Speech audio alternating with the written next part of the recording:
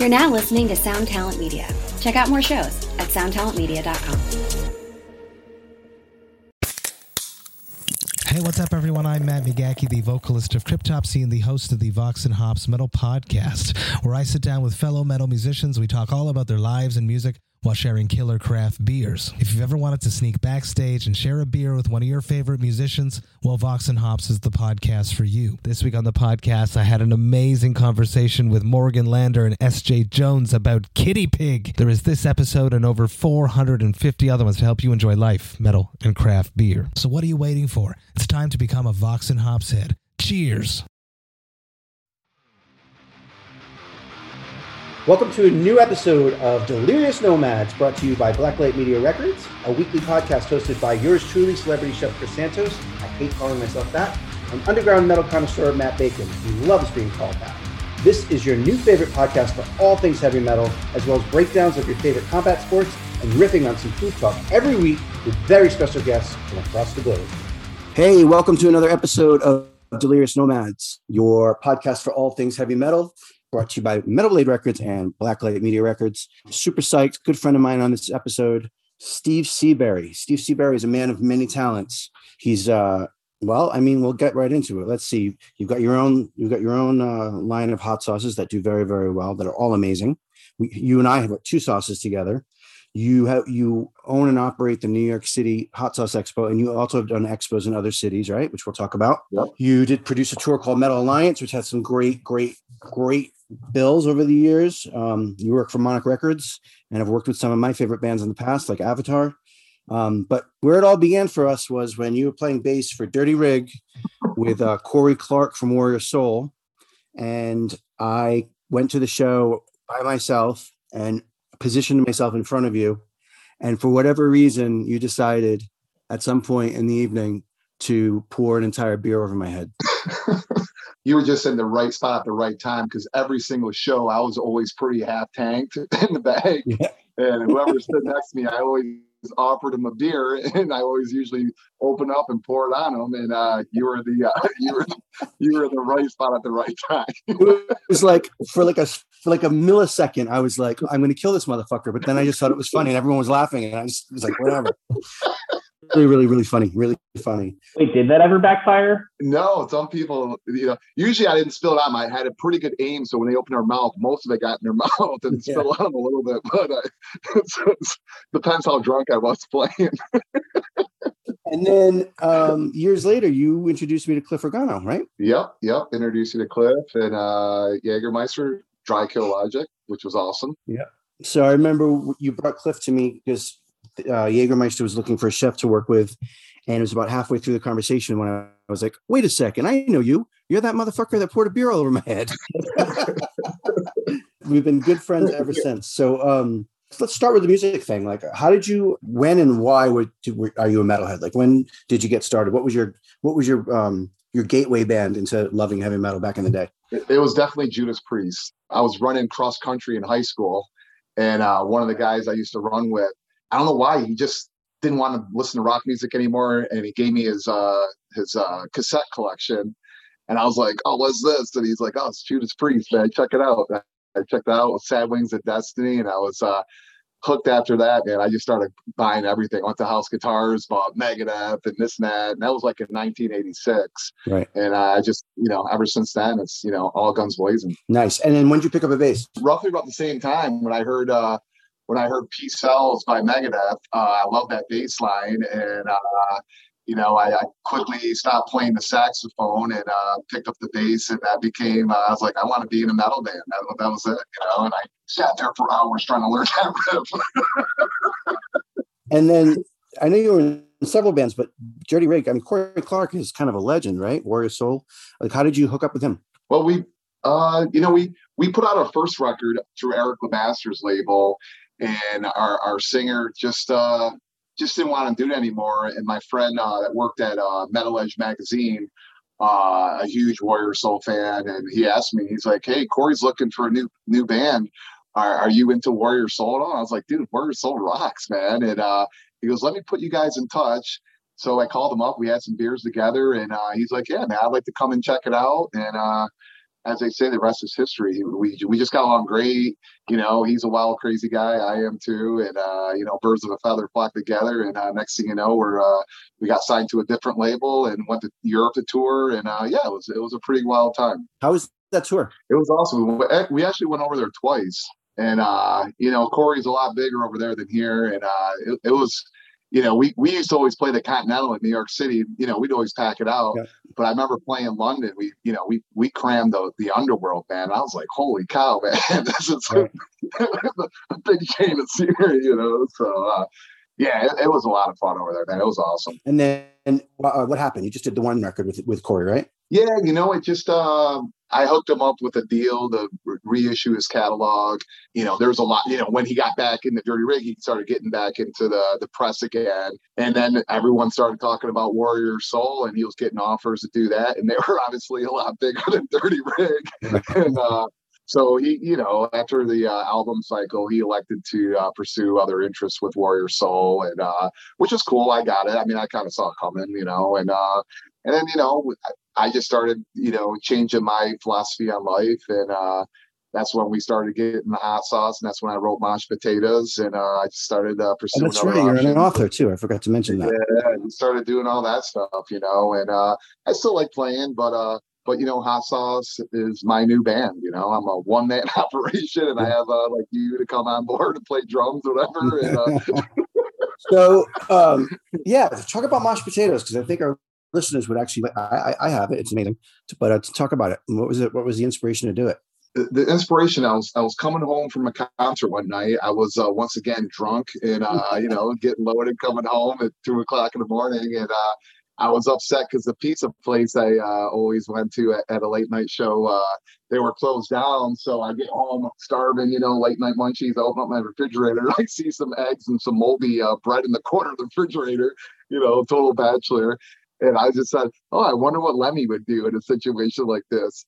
And the next day I woke up and I was like, what would Lemmy do?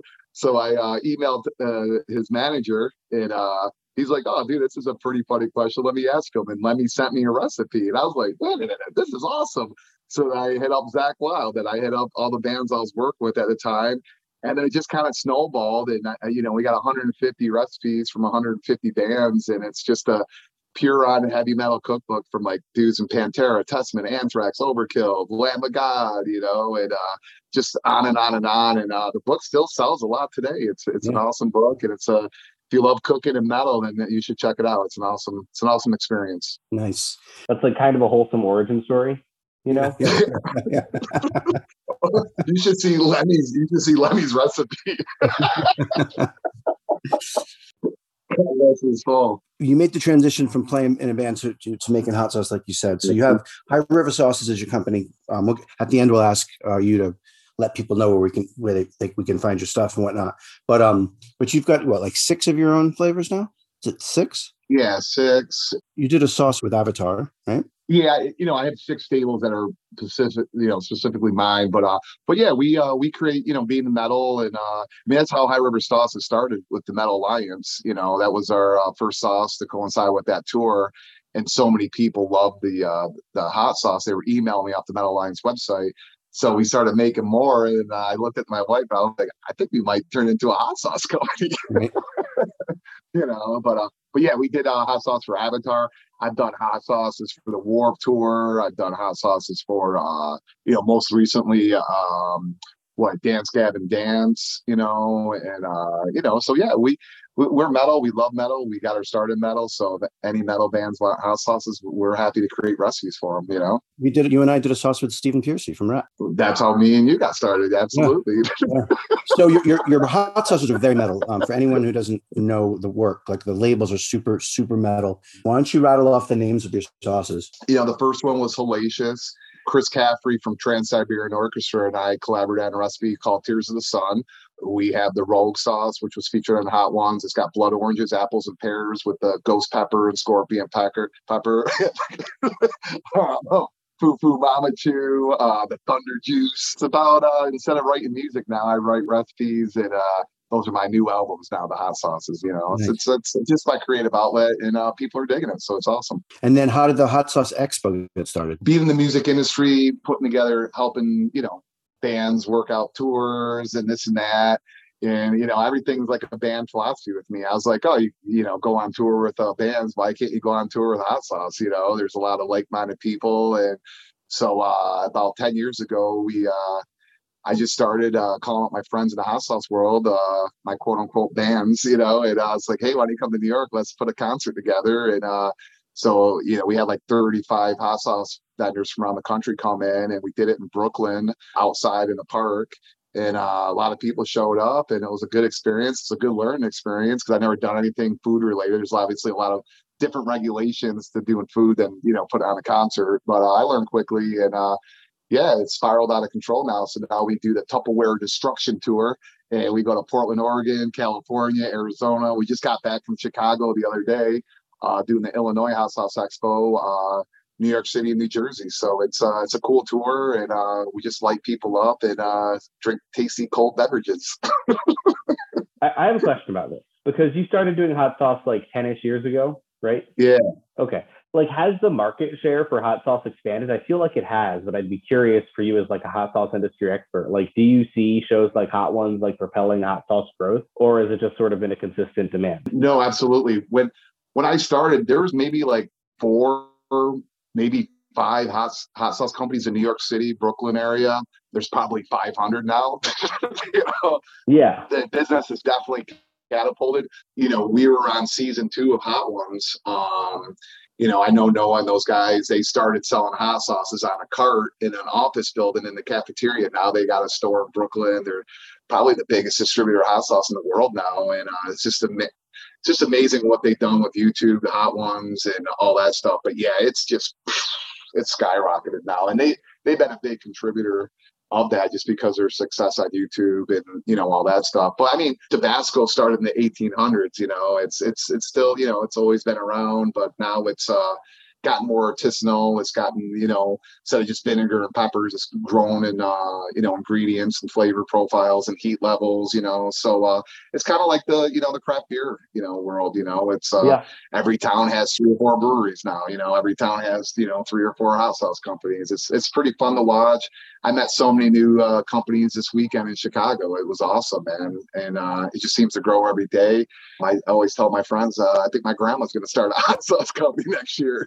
But yeah, it's definitely exploded through the years. So besides, the vendors, sampling and selling their hot sauces, talk about some of the other fun things that happen at the expos, like ghost pepper eating contests and shit like that. Yeah, we had the Stage of Doom, and we have like the Slatanic Burrito Challenge, the spicy tacos of hell, all this, the Donuts of Death Challenge, and we just do stupid things. And probably our biggest event, we work with Ed Curry, the guy who created the Carolina Reaper pepper, a good friend of mine, Pucker Butt Pepper Company. To close out the event on Sundays, we do the Guinness Book of World Records Reaper Eating Challenge, and we give people 60 seconds to eat as many Reaper peppers as possible. The Guinness Book comes down, and if anybody breaks a record, I write a check for $1,000 for them to send them on their way to the bar.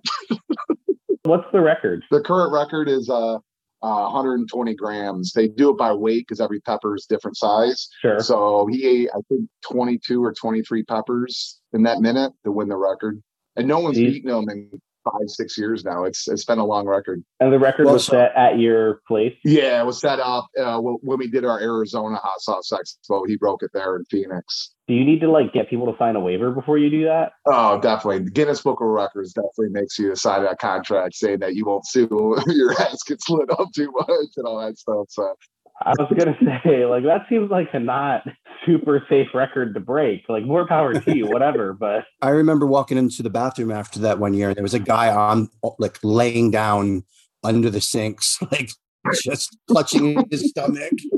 So I love hot sauce, and I can take a high degree of heat. But one year, you asked me to get up there and start hyping the crowd. There's a couple thousand people in there. So I started hyping the crowd about this Reaper thing's happening. And all of a sudden the crowd, I did not plan for this. The crowd starts chanting, eat one, eat one. So I ate one Reaper, stem seeds and all. And about 45 seconds later, my face was numb. My ears were I had this tinnitus kind of thing happening in my ear. I was like, what the fuck? I drank a quart of milk, an entire can of whipped cream. And then I'm like, what a weakling, because then these people start coming up and they're eating 6, 8, 10, 14 peppers. Like, I have no idea how they do it. No idea. Yeah, it's brutal. It's brutal. Chris, you should have seen it. We literally just got back from our Illinois Expo. This girl, she ate all these peppers, and then they, at the end of the 60 seconds, whatever's in your mouth, you have to spit it out, and they weigh everything and all that stuff. So she spit it out in her hand, and she's got peppers and drool and everything in her hand, and she dumps it out, but she still has her hand, and she goes like this and wipes her face. And I was like, oh my God. Oh, no. It's just like, her eyeballs were burning, and then she's trying to play it cool. No, I'm cool. And then she keeps on doing it. It's just like burning. So your instincts is go like this. So she just kept on repeatedly doing it. I'm like, stop what you're doing. Stop the madness.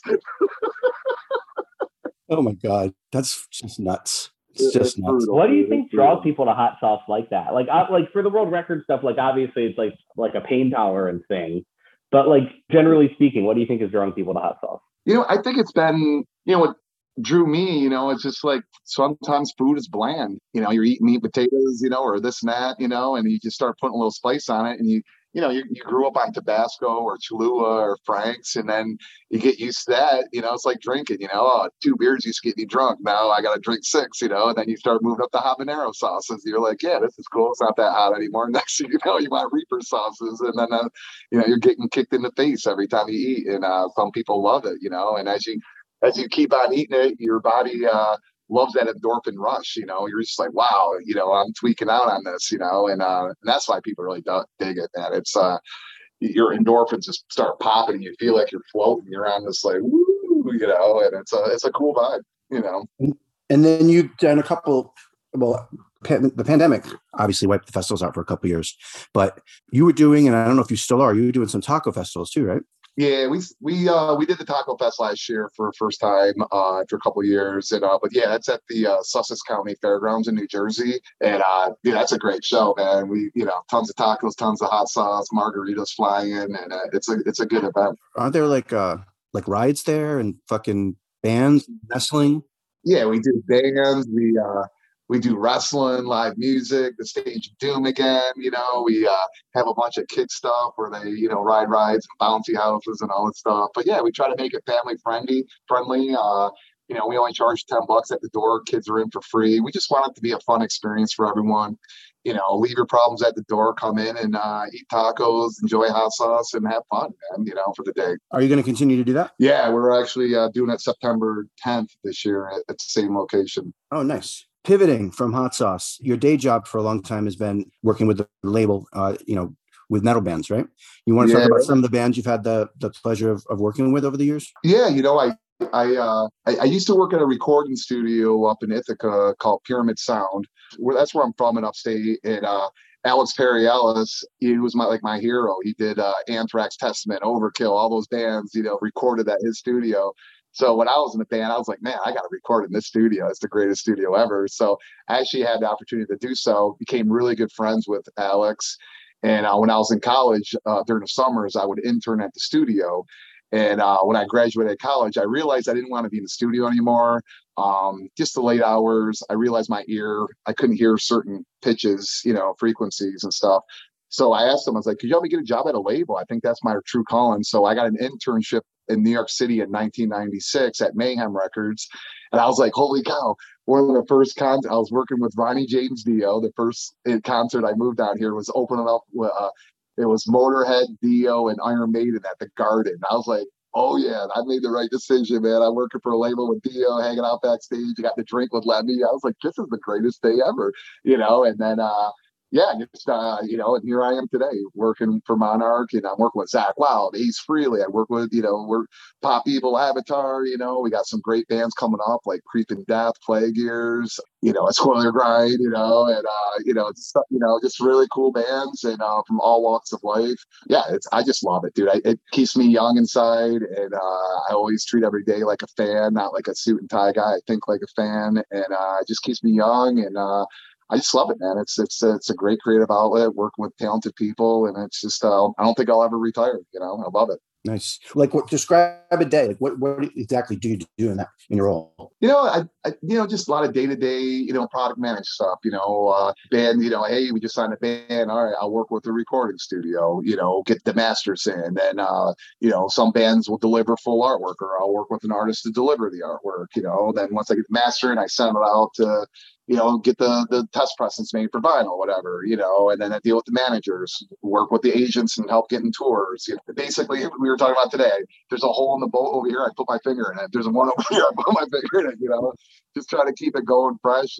We got a small team and we all work together. And, but yeah, we are, at the end of the day, is to stream as much music as we can now, or, sell as much and keep the bands on the road. And it's just it's awesome. I love taking developmental artists and in a couple of years get them to this level, then a couple of years bring them to even higher.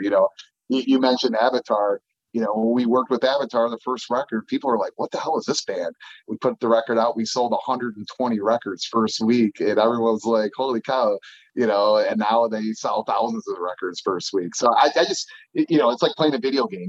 I want to get the high score every time. So every record that comes out, you try to beat the next record, so it's that right there is an adrenaline rush. So, I just love it. It keeps me going. It keeps me young, and it's fun. Do you miss playing yourself and being on stage? Honestly, I don't, man, because I did for a while, but now I'm just having so much fun, working with younger bands and doing hot sauce, man. It's, all these guys, we're all into metal. We all eat hot sauce. We talk about metal, and a lot of these guys turn me on to new metal bands in their region and whatnot. So, I'm still touring, but I'm just not playing on stage. I'm emceeing the Stage of Doom, and instead of selling CDs, I'm selling hot sauce. So it's different, but it's kind of the same vibe. I dig it. It's just a little, takes me out of the element where I can like kind of relax, instead of being in the music industry 24/7. Right. So I do enjoy that aspect of it. Talk about Metal Alliance Tour that you owned and produced that, right?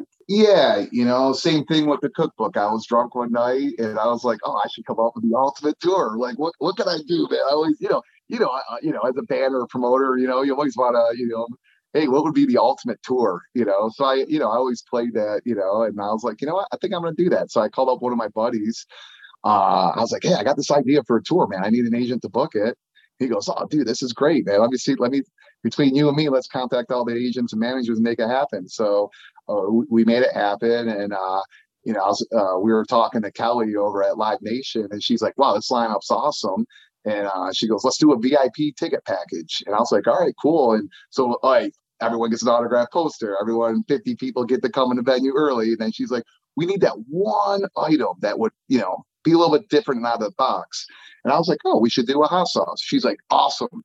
I'm going to need 600 bottles of the estate. And I'm like, oh, you want me to make hot sauce? So I'm like, so I always made hot sauce for young bands anyways. Like, I'll take this on the road, man. It'll make your 7-Eleven at 3 o'clock in the morning taste a lot better. Right. So I had an old recipe to kick it around. So we went into the kitchen, and, one of those FDA approved incubator kitchens here, in the city. And we made the bottles, and I just literally took the artwork from the tour, and put it on the label, and boom, our Hellacious hot sauce was born. Started getting all these emails from people. Man, that sauce is so good. Where do I get more of it? Meanwhile, no one's emailing me about the tour or the merch. Everyone's like, wants the hot sauce, and so then we just started selling it, and some smaller distributors like, hey, how do we get the sauce? And that just kind of like snowballed. And then year 2, year 3, we always had hot sauce in the VIP package, and High River just got bigger and bigger through that. People started talking and wanted this hot sauce. It kind of became a collectible thing. And then Kevin Lyman reached out to me about doing, hot sauce for the Warped Tour and the Mayhem Energy Drink Rockstar Tour, and all that stuff. But that's how High River started, the hot sauce, from the Metal Alliance Tour, but we've done Metal Alliance for, we kind of ended it when COVID hit, it just kind of, took the buzz out, the wind out of my sails, I just it was so hard to put together, and yeah, it stunk. But we had Behemoth play, we've had Anthrax headline, we've had High on Fire. We've had some really killer festivals, man, and very proud of all that stuff that we did. Was that the last one with Gohor and Casualties? Yeah, we did that one. Deicide. The very first one was probably the funniest lineup. It was Helmet doing In the Meantime in its entirety, Crowbar, Kylesa, Red Fang, Atlas Moth. It was a mission that people were like, where the fuck did this lineup come? I was like, dude, I went through my CD collection, drunk, said I want this band and this band. Nice. What was the biggest challenge of pulling that off, putting a festival together? Just making sure that the bands get paid at the end of the night. That's the stressful part. No matter if one person shows up or 1,000, the band still got to get paid. And that was like the most challenging part, market it, especially being a brand new tour and stuff. So I think what helped us was, I always said, if we can start in a big market like New York, we'll get the buzz going with all the press, and then it'll trickle down to other markets. But we could never start in New York for some reason. So we always started it historically at South by Southwest. And we would ram the shit out of those places, dude. And with every lineup, everyone flies in from around the country, around the world, and everyone talked about Metal Alliance. That was the best show ever, man. That blew everything out of the water at South by. And I think that actually did it better because it just trickled to other markets, and we would just ram the clubs. And after a while, I didn't get worried about, because I knew I was going to sell out shows, so it made it a lot easier. But that was honestly the most stressful part. How many dates was that tour, each tour? We did between 28 and 32 dates every spring for that tour. Right. Nice. We bust into Canada for maybe 3 or 4 and come back down. Got it. We do like urban plaza size rooms, Yeah, I caught that last one. Great American Ghost was on it, right? Yeah, we had that. Towards the end, it started getting a little smaller. It was hard to keep up, juggling so many things, and then when COVID hit, I was like, man, I was just so tired and exhausted. I was like, I think this might be the last one I do. Who knows? Who knows? Maybe a couple of years. It's kind of ironic that with this podcast is really a vehicle for Blacklight Media, and you stole Great American Ghost from me, and I'm having you on here as a guest. I never stole that. Let me tell the story. You actually turned me on to the band, which I appreciate. That was awesome. But Carl, who works with me at Monarch, has a label called Good Fight. He had the band. I told Carl, I was like, yeah, my friend Chris Santos, told me about your band, dude. I didn't even know that you had this band, and I love him, man. And he's like, yeah, dude, I'm trying to re-sign him, and you think Scott would want to graduate him up to Monarch? And I was like, I don't know, I could ask him. And then, at the end of the day, Ethan wanted to re-sign with Carl, and all that stuff. But I made it that, I was all busting your balls like, yeah, I'm going for a band $1 million to take him away from you. That's fine. I can honestly say they didn't get $1 million deal. That's for sure. Right. They put out a nice record. I love that band. Ethan is great. Yeah. I love him. They were a great band. They're finally starting to, they've been doing a lot of tour dates with Enterprise Earth right now. And I feel like they're starting to get their due now. They seem like they're popping up a little bit fast, a little bit easier. So, and they're touring the rest of the year. So they're working hard. So I'm glad for those guys. Nice. Yeah, so I wanted to ask about Monarch, because obviously you and I do stuff together there with Escuela Grind. That label's really interesting to me because it's sort of like Monarch Heavy is sort of almost a subsidiary within the larger Monarch structure. And I don't think a lot of people really understand to the extent to which Monarch is like kind of like a baby major. Would you agree with that? Yeah, I agree with that somewhat. Like, how does it feel to work at a company like that rather than sort of like an independent metal label? Well, I've worked at some of the smallest metal labels, in the system, but E1 Entertainment One was the original label. Yeah. Hasbro, bought us out because Entertainment One was a TV production company, film. So we had Peppa Pig, PJ Masks, and all that stuff. But then we also owned the Death Row catalog, and we had a metal catalog, a gospel, a country division. We had the Lumineers. So we were like a big indie. We also did distribution for other labels, but Hasbro, hey, we want to buy the label out, the TV out, because we want Peppa Pig, we want this for their toy division, and blah blah blah. Mm-hmm. After about 8 or 9 months of that, maybe a little bit longer, we'll say a year, they eventually sold us to another company that just wanted the music. They kept the film and TV. So now we're owned by another company, and they kept everyone intact, the music department, all that stuff. And they're just like, I think it's awesome, man, because, they're big time investors and stuff, but there's like, if it's not broken, we're not going to fix it. You guys have been doing great. There's a reason why we bought you. You guys are putting out steady numbers, and they're just like, keep on doing what you're doing. And, they let the crew, each department run its course, and it's awesome, man. They, as long as we produce, I guess it's like any other job, will be awesome, so everything's been great. It's been a great transition because that just happened maybe about 4, 5, 6 months ago. So it's still a new transition. But yeah, I don't mind it at all. No, the only pain in the ass part is it's rebranding the label's name, because everyone's like, who the hell is Monarch at? We're quickly catching up with the bands that we have, and we're starting putting releases out with the Monarch logo now. And so hopefully people will start paying attention soon to the name and connect the dots between the bands and the label now. Yeah, absolutely. And how does it feel to kind of get to be part of a system where like there's also pop and country artists? I like it. I never would like it when I was younger and a little bit more, against the grain, if you will. But I kind of take advantage of it because now I have a bigger, much larger network now that I can help our bands out with, So say if Jim in the country division, just got a song on this big outlet, TV outlet or whatever, or got this or got that, I like, hey, Jim, quote unquote, how did you get that? Oh, let me introduce you guys. Cool. And then we try to turn it into a metal thing, which happens a lot.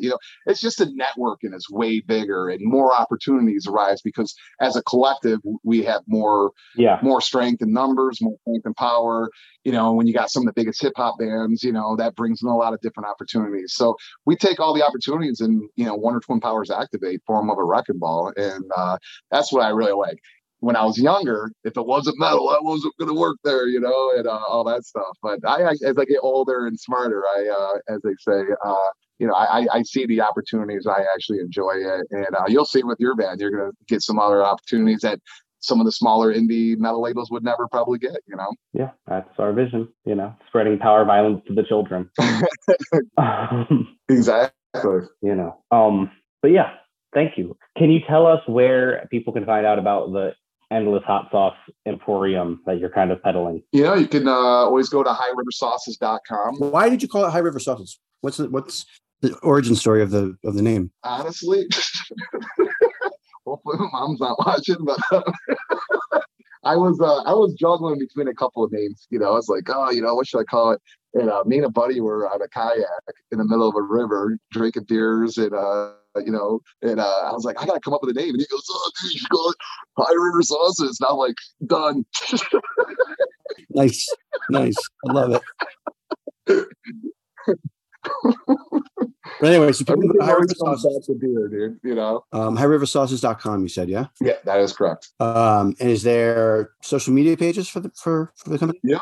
Everything's branded High River Sauces, Facebook, Instagram, all that good stuff. And then, that's where you can find the base, and then you can find our expos and all the other craziness that we're doing along the way as well. Nice. Very nice. Any final thoughts you want to share with us, my friend? I'm just thankful to be on here, and thanks for thinking of me. I appreciate it. And everyone listening, I hopefully found it as entertaining and stupid as I do. You're always right, man. It's funny because like all this come out, like I said, just stupid ideas, man. Everyone's like, oh, how did you do this? I'm like, I just came up with this dumb idea. So I always find comedy in all this stuff because it always came out of a hobby, like literally starting Metal Lives Tour was just a dumb idea, and it's spurred into this, starting a hot sauce, dumb ideas, so just have fun with life, and that's all. Don't take it so seriously. I would be remiss to finish this without telling everyone that not only should anyone that likes hot sauce out there, definitely go to High River Sauces and buy some bottles because his hot sauces are fantastic. But we also collaborated, and we also have a barbecue sauce called the Rattler, and we have a salsa verde called the Green Manalishi. And I get a cut of those. So order those two sauces first, and then you can order whatever else you like. Yeah. We actually just got the Green Manalishi back in stock. So I did an email blast, and people are picking it up again. So during the supply chain issues where it was very hard to get bottles, get this, get that, but we got it back in stock though. Actually, tomorrow I'm going to, we can talk about this offline, but I'm going to intro you tomorrow to that guy from that supermarket we talked about last week. Yeah. I was actually going to call you after this because I had some other things to ask you about, okay, but no, that's awesome. Yeah, absolutely. All right, man. Well, thanks for doing this. Really appreciate it. Everyone go to highriversauces.com, get your heat on. And Steve, I'll talk to you soon. You got it, guys. Thank you so much for this. I really appreciate it. It was a lot of fun in all seriousness. So thank you, guys. Thank you. All right. So that was awesome. Thank you, everyone out there, for listening to Delirious Nomads, sponsored by Blacklight Media. We will be coming back at you next week with another awesome guest. Be sure to follow Blacklight Media on socials for new music and more, and above all, keep it heavy.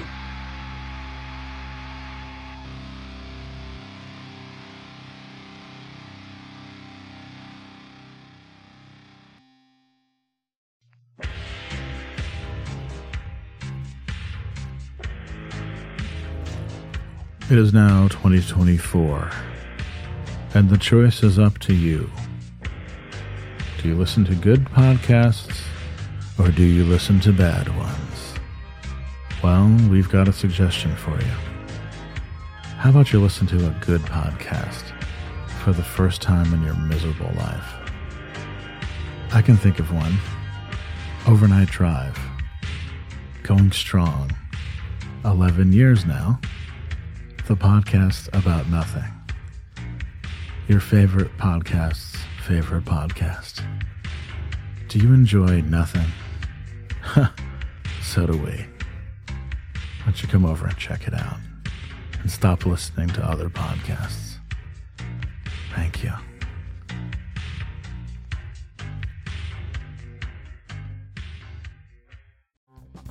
Hey, this is Aaron from No Simple Road. I'm inviting you to come hang out with Apple, Mel, and I as we talk with the musicians, artists, chefs, authors, and beyond from the world that turns us on. We're reaching into the improvisational music scene, the psychedelic culture, the festival world, and getting to know what makes the people tick that create those scenes. Come join us on the long, strange trip over at No Simple Road.